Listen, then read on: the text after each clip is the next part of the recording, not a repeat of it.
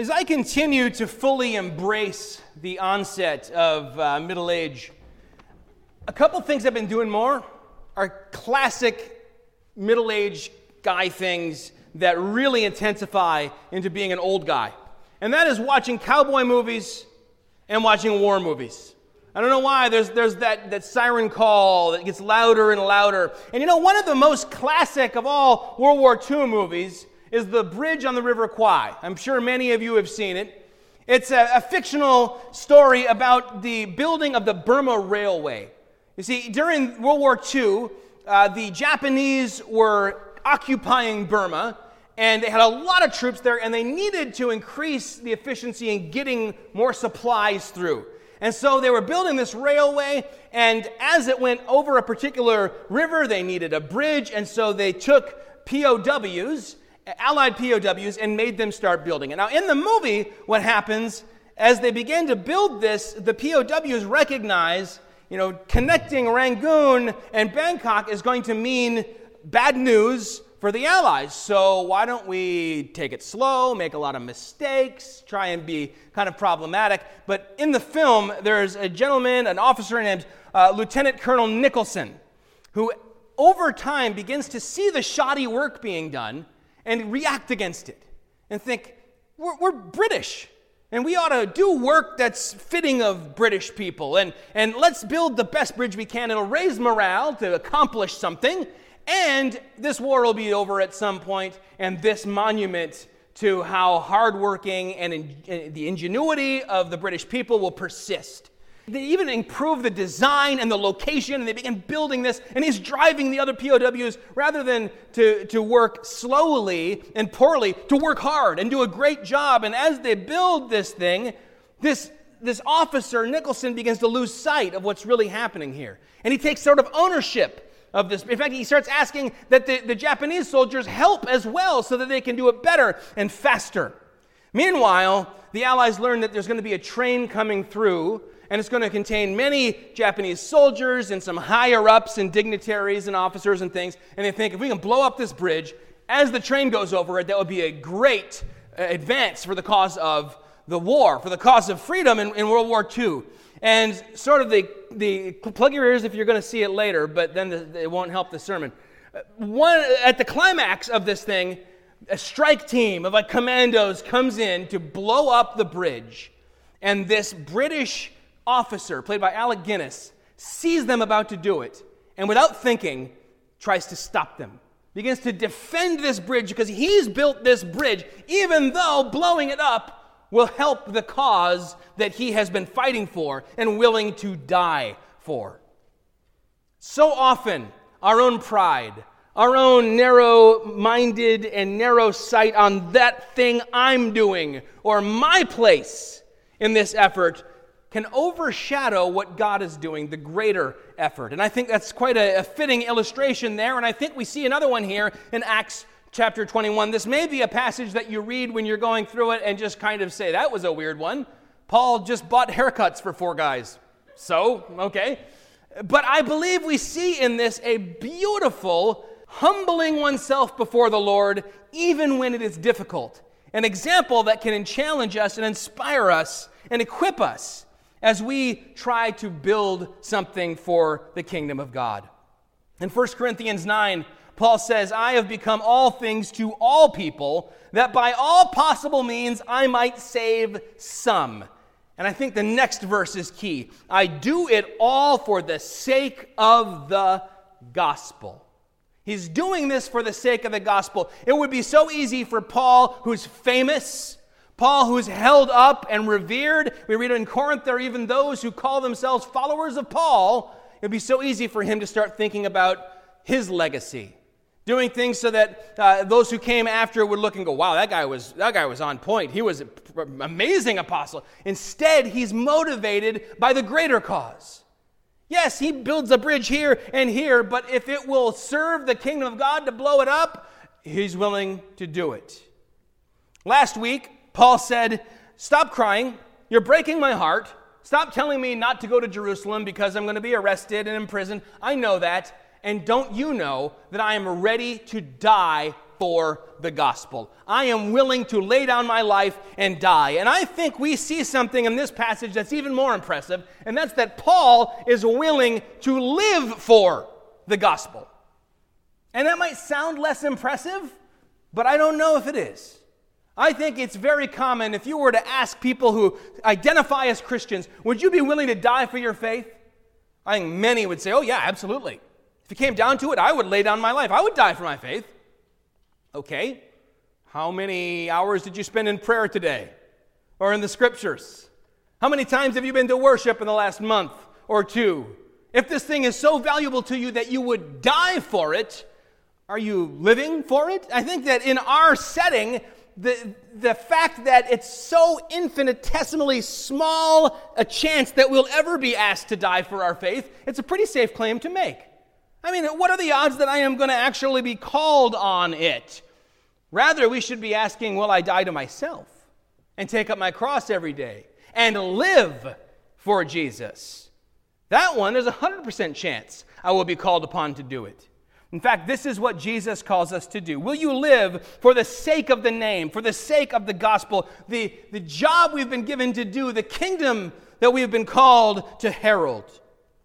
And we see then here that after he's rebuked them and said, don't cry, I know what's happening, I'm willing to die, and he comes to Jerusalem. And as he arrives there, he meets up with James and the brothers, the elders of the church in Jerusalem. Now, there are two Jameses among Jesus' 12 disciples. This is neither of them. This is James, the brother of Jesus. He wrote the Epistle of James in the New Testament. We've seen him already in the book of Acts. You see him elsewhere throughout the scriptures. James is one who is very zealous for the law. He's a Christian. He follows Jesus, and he has not in any way distanced himself from his Jewish identity. And so there are people following James, and many of them, especially because the church is rooted in Jerusalem, where the Christian church began as a movement within Judaism, that they're all Jewish Christians. We saw in Acts 15 what we call the Jerusalem Council, where it came to a head. Do we have to require Gentiles who come to faith in Jesus to be circumcised, to keep all these ceremonial laws? And together, James and Paul and the apostles said, no. Tell them they don't have to be circumcised, just don't eat meat that was sacrificed to idols, avoid sexual immorality, basic stuff here. But now we find there's still been something sort of under the surface. That this building conflict has not entirely gone away. As we join them already in progress, we see, and by the way, Mnason, who names their kid Mnason? We see he goes into the home of a rather rich guy, Mnason, and there he gives an account of what has happened. Now, this is something that seems to happen at the end of each of Paul's missionary journeys. On the following day, James and all the elders were present, and after greeting them, he related one by one the things that God had done among the Gentiles through his ministry. The things that God had done among the Gentiles through his ministry. Notice the way that's worded. And I think Luke is very intentional here. Not he told them the things that he, Paul, had done, but the things that God had done through Paul's ministry. What Paul had done was preach a sermon so long and so boring that that poor kid fell asleep and fell out the window and died. What God had done is raise that kid from the dead and called many from death into eternal life. What God has done is what we should lift up and celebrate, and we should celebrate it as what God is doing. On Friday, I went to a training with our General Secretary of the American Baptist Churches USA, the big kahuna, Lee Spitzer, someone for whom I have an awful lot of respect. And he was training us in how the church can prevail over the next 80 years, now that Christianity is no longer the sort of baseline in the West. And he was talking about how our culture had changed. And he said a great example of that is the prevalence of the selfie, a picture of yourself. He said, if you were in the 80s, you had friends who went to France and they came back and they said, hey, you want to come over and see our slides? You'd be like, not really, but I feel like I have to. And you'd go over and they would say, look, here, in fact, my parents still do this. They say, this is the Eiffel Tower. This is the Sistine Chapel. This is whatever. And they go through all the things they saw on this trip through Europe. And each one is as close as they can get, framing the thing as well as possible in the picture. Now what do? Here I am, and in the background you can sort of see the Eiffel Tower. I'm the focal point. I'm the one that's in focus. I'm the one taking up most of the frame. And when he was preaching on this, a verse popped into my head, and it was John the Baptist saying, I must decrease and he must increase. And how we frame our Christian faith today is that we are increased and he is decreasing. And we're right in the middle of the frame. That's not how they were viewing these things when Paul reported all that God had done among the Gentiles through Paul's ministry. It's God who should be lifted up and glorified, even though we so often want to redistribute his glory. By the way, this is one of many reasons why it's so important for us to gather together with the saints regularly. It helps us to look away from ourselves and put the spotlight back on him. And notice that he didn't just give them the broad strokes. Well, we went here. Like, we can read this missionary journey in 5 to 10 minutes. But Paul went through one by one a detailed report of all that God had done. It doesn't tell us if anyone fell asleep or fell out a window, but it tells us one by one he went through. He left nothing out. Now, let me ask you this. In your prayer life today, I mentioned how much have you prayed on a given day this week, as you maybe in the morning over your coffee, or in the evening as you lay in bed, as you went to God in prayer. Did you go one by one through the things that God had done for you and thank him? Did you have even time for that? One can't do that in 3 minutes or 5. Did you go one by one through the sins that you have to confess, of which you must repent and be forgiven by Jesus? It's so easy for us to do the quick flyover because we're so very busy. We have so many selfies to take in so many different places that it's hard to take time one by one to give God the glory and the thanks for what he's done in our midst. And yet, weirdly, it seems that for us as humans, it's easy to get someone to start listing one by one the things that bug them about maybe their boss or a coworker or even their spouse. So I can get going on that, and how long do you have? But when it comes time to thank God and praise him for what he has done through us and for us, it's easy to just slide on by. Well, Paul did not. One by one, a detailed report. They heard the report and praised not Paul, but God. Again, we want to often steal God's glory, or at least give a little to someone else, some to ourselves. And because we are always an idolatrous people, we always fight against that. Luther said the human heart is an idol factory. Because of that, we have to be careful never to take, was it Calvin? You just gave me a look. Calvin said the human heart was an idol factory. I'll snip that out and put it back in there when I put this on the web. It's so easy for us to say, maybe we'll lift this person up and put them on a pedestal, on an altar. We'll lift this person up over here. And God will not be mocked, and he will not share his glory with anyone. And we say, well, musicians, they should, athletes, even preachers. These people here, these prominent national figures, they give so much glory to God. Shouldn't they get a cut? No. And if they are biblically preaching, they don't want a cut. And you don't do them any favors by giving them some glory that is due God. And, when we go through and we maybe sometimes begin to list one by one all the things that bug us about someone or something, we grumble. That often begins to spread. It gets a life of its own. We see that happening in Israel. You can see that happening in a workplace or in a home. But here we see the opposite being true. That when Paul rehearses all the glorious things that God has done, what happens? That is contagious. James then talks about all the amazing things going on amongst the Jewish believers in Jerusalem. But it's short-lived. I mentioned last time that this missionary journey does not end like the first one and the second one with a bang. With a here's what happened and a wow, God is great and attaboy. A celebration of what has been accomplished, rather with a lot of sorrow and kind of this short trail of tears leading into Jerusalem. There's this one moment of praise to God for what he's done with you, praise to God for what he's doing amongst us, and then immediately we turn to rumors and rebukes and accusations, followed by damage control. You see, brothers, how many thousands there are among the Jews of those who have believed. They are all zealous for the law. This is James speaking. And they have been told about you that you teach all the Jews who are among the Gentiles to forsake Moses, telling them not to circumcise their children or walk according to our customs. What then is to be done? They will certainly hear that you've come. Do therefore what we tell you.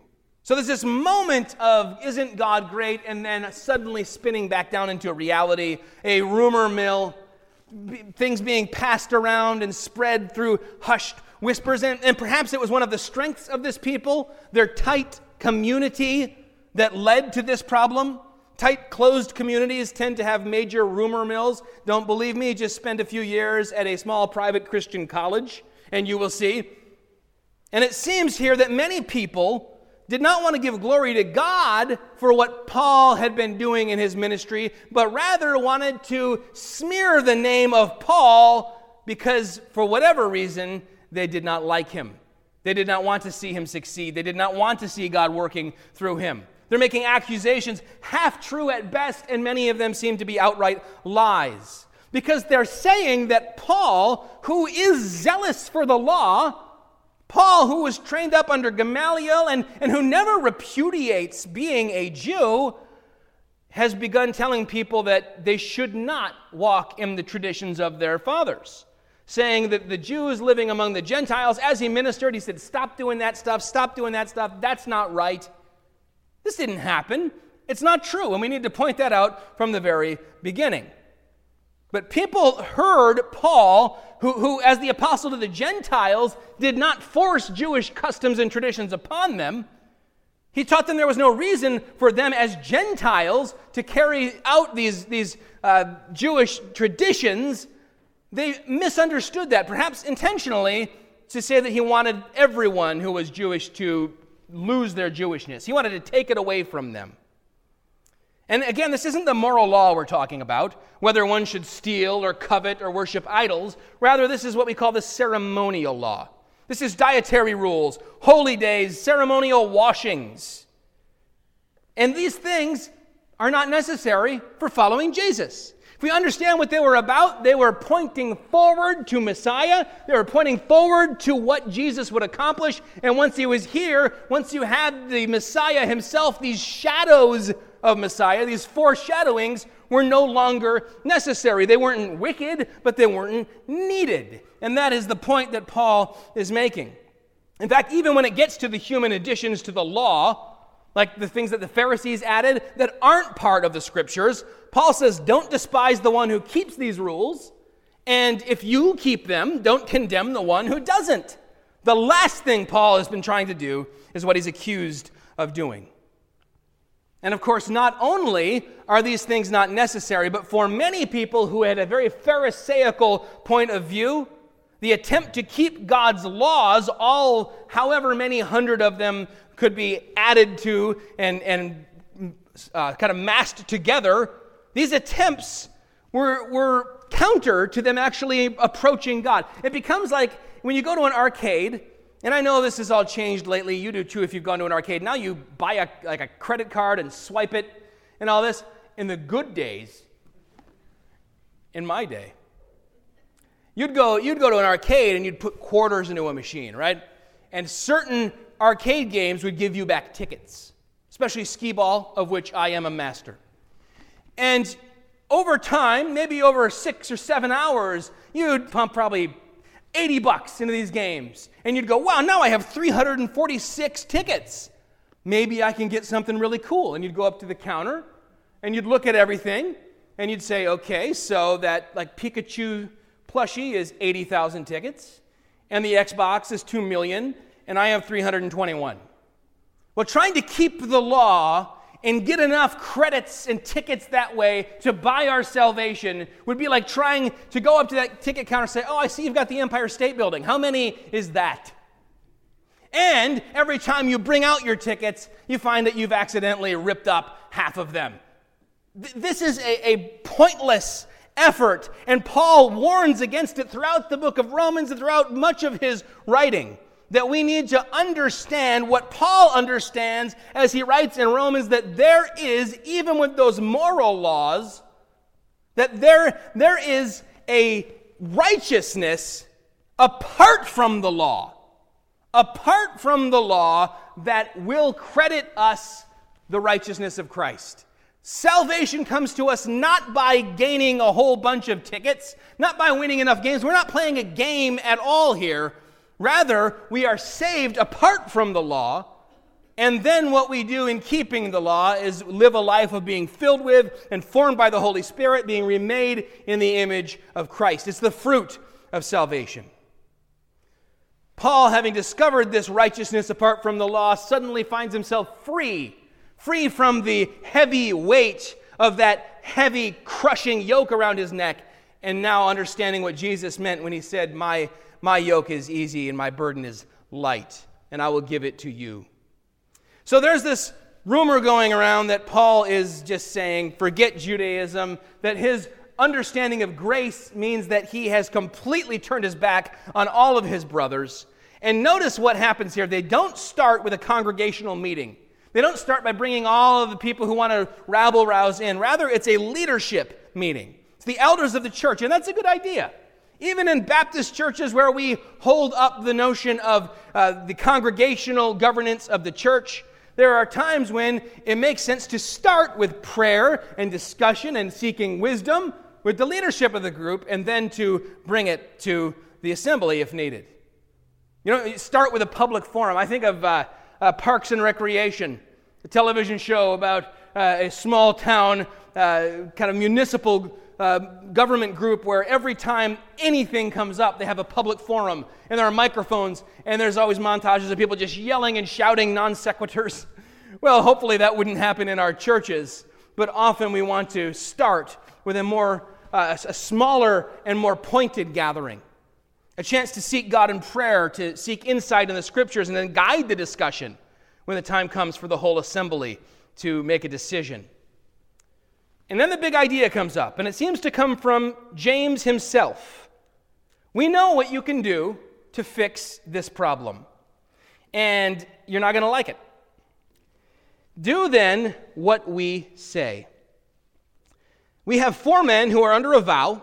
Take those men and purify yourself along with them, and pay their expenses, so that they may shave their heads. Thus all will know that there is nothing in what they have been told about you, but that you yourself also live in obedience to the law. So take these men that are doing this very Jewish thing in the Jewish temple, join them in it, fund their efforts as they carry out this probably Nazirite vow, which is at least 30 days, no wine, no strong drink, no razor to touch your hair or your beard, and then take them into the temple, cover the cost of anything, the offerings and all of that, and then their heads will be shaved, and everyone will see that you are not an enemy of Judaism. Rather, you consider yourself a follower of the Jewish Messiah, and you continue to be yourself a Pharisee. And just as there was some debate last week with the text about whether it was wise for Paul to go against everyone's advice and go to Jerusalem anyway, there is great debate about whether Paul should have gone along with this or not. He says, okay, let's do it. And some people think that this was a compromise of his principles, a compromise of biblical truth even. This goes all the way back to Chrysostom. We were talking 1st, 2nd century. He says this is not compromise, but condescension. Now for us, the word condescending has a very negative connotation. It's somebody who thinks they're better than you when they're like looking down their nose at you. That's not really condescending, because if they're looking down their nose at you, they still are above you. Condescending, con means with, descend means come down, is to come down and be with someone. Your doctor condescends to you when he or she tells you what is wrong with you in terms you can understand. If they stayed up and just explained all these medical terms and you were like, I have no idea, that would not be You say, come on, condescend. Come down and talk to me at my level. Teachers condescend to their students when they get down and explain in terms they can understand what's going on. Parents condescend when they get on the ground and play with their kids. And Jesus condescended when he came down to dwell amongst us. That's the very definition of the term. And that is what Paul is doing then. He's emulating Christ here. He is saying, I will do whatever it takes in order to preserve the faith and unity in the church. Now, first, I want to make several different tracks of explaining why and arguing for Paul being not only in the right, but a great example for us here. And to say that Paul is not turning his back on what he believes in for the sake of pleasing men. Rather, he is turning his back on his own pride and embracing humility in order to please God. We've seen that Paul already did something similar without any pressure being applied to him at all. Remember back in chapter 18, there was that little reference that once he arrived in Cenchrea, he shaved his head because he had been taking a vow, and the vow had come to a close. So he's not against this sort of thing. He doesn't have to have his arm twisted. And of course, people who think Paul might be caving here to pressure from James, have you even met Paul? Not going to happen. And remember, Paul has already had Timothy circumcised. Why? Because it's required for salvation? No, in order to keep the peace and not give the wrong message. Later on, he'll say Titus is not going to be circumcised because that would give the wrong message. He's a Gentile and he doesn't have to be. Now, it's not blasphemous to suggest that Paul might have been wrong here. Paul, being a human, did make mistakes, but Luke doesn't indicate that this was a mistake. And I find what Paul does in cooperating with James to not only be wise, but encouraging. Because these two men have a history. You remember in Antioch what happened between Paul and James? Peter gets caught in the middle. James sends some men there, and they arrive with the James worldview, and they find Peter eating spare ribs at the Gentile table, and he immediately says, oh, whoops, and he goes over to the all-kosher. You know, this table over here with the observant Jews. And Paul says, what are you doing? You're flip-flopping, you're trying to please men, you're confusing the issue, and you're confusing the disciples. And he calls him out on it because, quote, he was clearly in the wrong. These guys have tussled a little bit. And when we see what happens here is as they meet in the middle with a united front, both of them are in some sense making a compromise without compromising biblical truth. Paul knows that by doing this, taking this vow, paying for these men to go in and carry out their vow, he's not going to lead anyone astray or cause them to stumble. By not doing it, he might cause someone to stumble. So he gets right on board. It was Paul who wrote in Philippians 2, make my joy complete by being like-minded, having the same love, being one in spirit and purpose. Do nothing out of selfish ambition or vain conceit, but in humility consider others higher than yourself. And Paul is living that out here. In my mind, there is no doubt that both James and Paul had God's glory in view in carrying out this plan, and that Paul was 100% on board without reservation. And the result of it is that God's glory outshined any controversy in that moment. And Satan's plot to divide the church along ethnic and cultural lines, at least in this intersection at this point, was foiled for a time. And I think that when we look at James and Paul, we see an important tension in the church. Right? You read Paul and he says, by grace we are saved, by grace we are saved through faith, not of works. And then you read James and he says, well, of course we're saved by faith and works, and not by faith alone. You have to have works or your faith is dead. And we say, which one is right? Both of them are right. There's a tension there. And I have often said over the years that we don't want to remove that tension. We don't want balance. We want to embrace the tension. And then it occurred to me just yesterday that if you put things on one of those old school scales like this, what brings the balance is the tension. And maybe that's what we're looking for. Paul's over here in one of the dishes that's hanging from the scale, and James is over here on this one, and the tension brings everything sort of into balance. And these guys are there to balance one another out, and all of us need that sort of thing. On one side, we see James, who believes in Jesus and the gospel, while emphasizing the law and obedience. On the other side, we see Paul, who believes in Jesus and the gospel, while emphasizing liberty in Christ. And throughout the New Testament, both sides provide that tension needed to balance the other off and keep them from going beyond the gospel. James into legalism and Paul into licentiousness and just do whatever you will. There's a tension there. It's a good tension. And we find it anywhere we discover true doctrine. But had it been a different kind of tension, the tug of war kind of tension, the don't you blow up my bridge kind of tension, think about how badly this could have gone. How disastrous it could have been for the church. It could have been like two guys placing each other under citizen's arrest. Right? Paul could have become very defensive at this moment. I probably would have.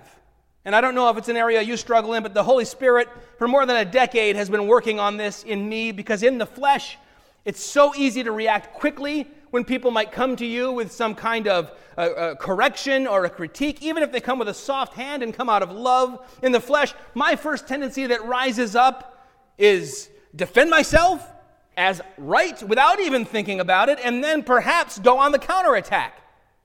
And if this has been something that I have done to you, I repent of it, and I beg your forgiveness. But God has been working on me in this way. But even now, as I read this, I almost feel this vicariously for Paul. As James basically says, we've heard rumors that you're doing this stuff. You're not doing it, but to prove that you're not doing it, you better go through this elaborate ritual. It's going to cost you money. It's going to make it look like maybe you're admitting to some wrongdoing rather than denying it. It's not going to make you look good. But you need to do it in order to get back in the good graces of the people who are spreading rumors about you. I mean, I think I'd say, no, I'll pass. And then go on the counterattack. James, your theology's wonky. Why are you so obsessed with the law when you've got the grace of Jesus? They could get into that sniping. He could have played the apostle card. You don't outrank me, James. You think you're more important because you're Jesus' brother? Sure, I used to persecute the church, but I'd never met Jesus at that point. You grew up under the same roof, and you thought he was crazy until after the resurrection. Go take care of yourself. Then come back and we can work on me. Paul doesn't do any of that, because Paul doesn't care about winning this situation. He's not building his own bridge. He's not building his own great name. He's building Jesus' name and Jesus' kingdom. He gave a detailed report of what God had done through him, not what he had done. And so if Paul needs to do something that maybe smarts a little or seems unnecessary so that God can be glorified amongst the Jews, it's a no-brainer. He's going to do it. And he's going to have to do something that is unnecessary. He's going to have to be purified in order to enter into the temple. Now, the temple is obsolete, and it's going to be gone in just a matter of decades. This temple is not where God's Shekinah glory, his presence, dwells anymore. The presence of God is within believers, and Paul has already been purified. He doesn't need this outward ritual, but he does it, not because it's necessary, but because it's beneficial. But because he loves the church, and the unity of the church is something that he seeks and he's zealous for, just as he's zealous for the law. And so Paul is going to have to go, and you read about it in Numbers chapter 6, all that he will have to do. He knew he was already pure in God's eyes, but he submitted himself to this Jewish custom to keep peace in the Jerusalem church. And I struggle with that too. Why go the extra mile when it's my right not to go the first mile to begin with?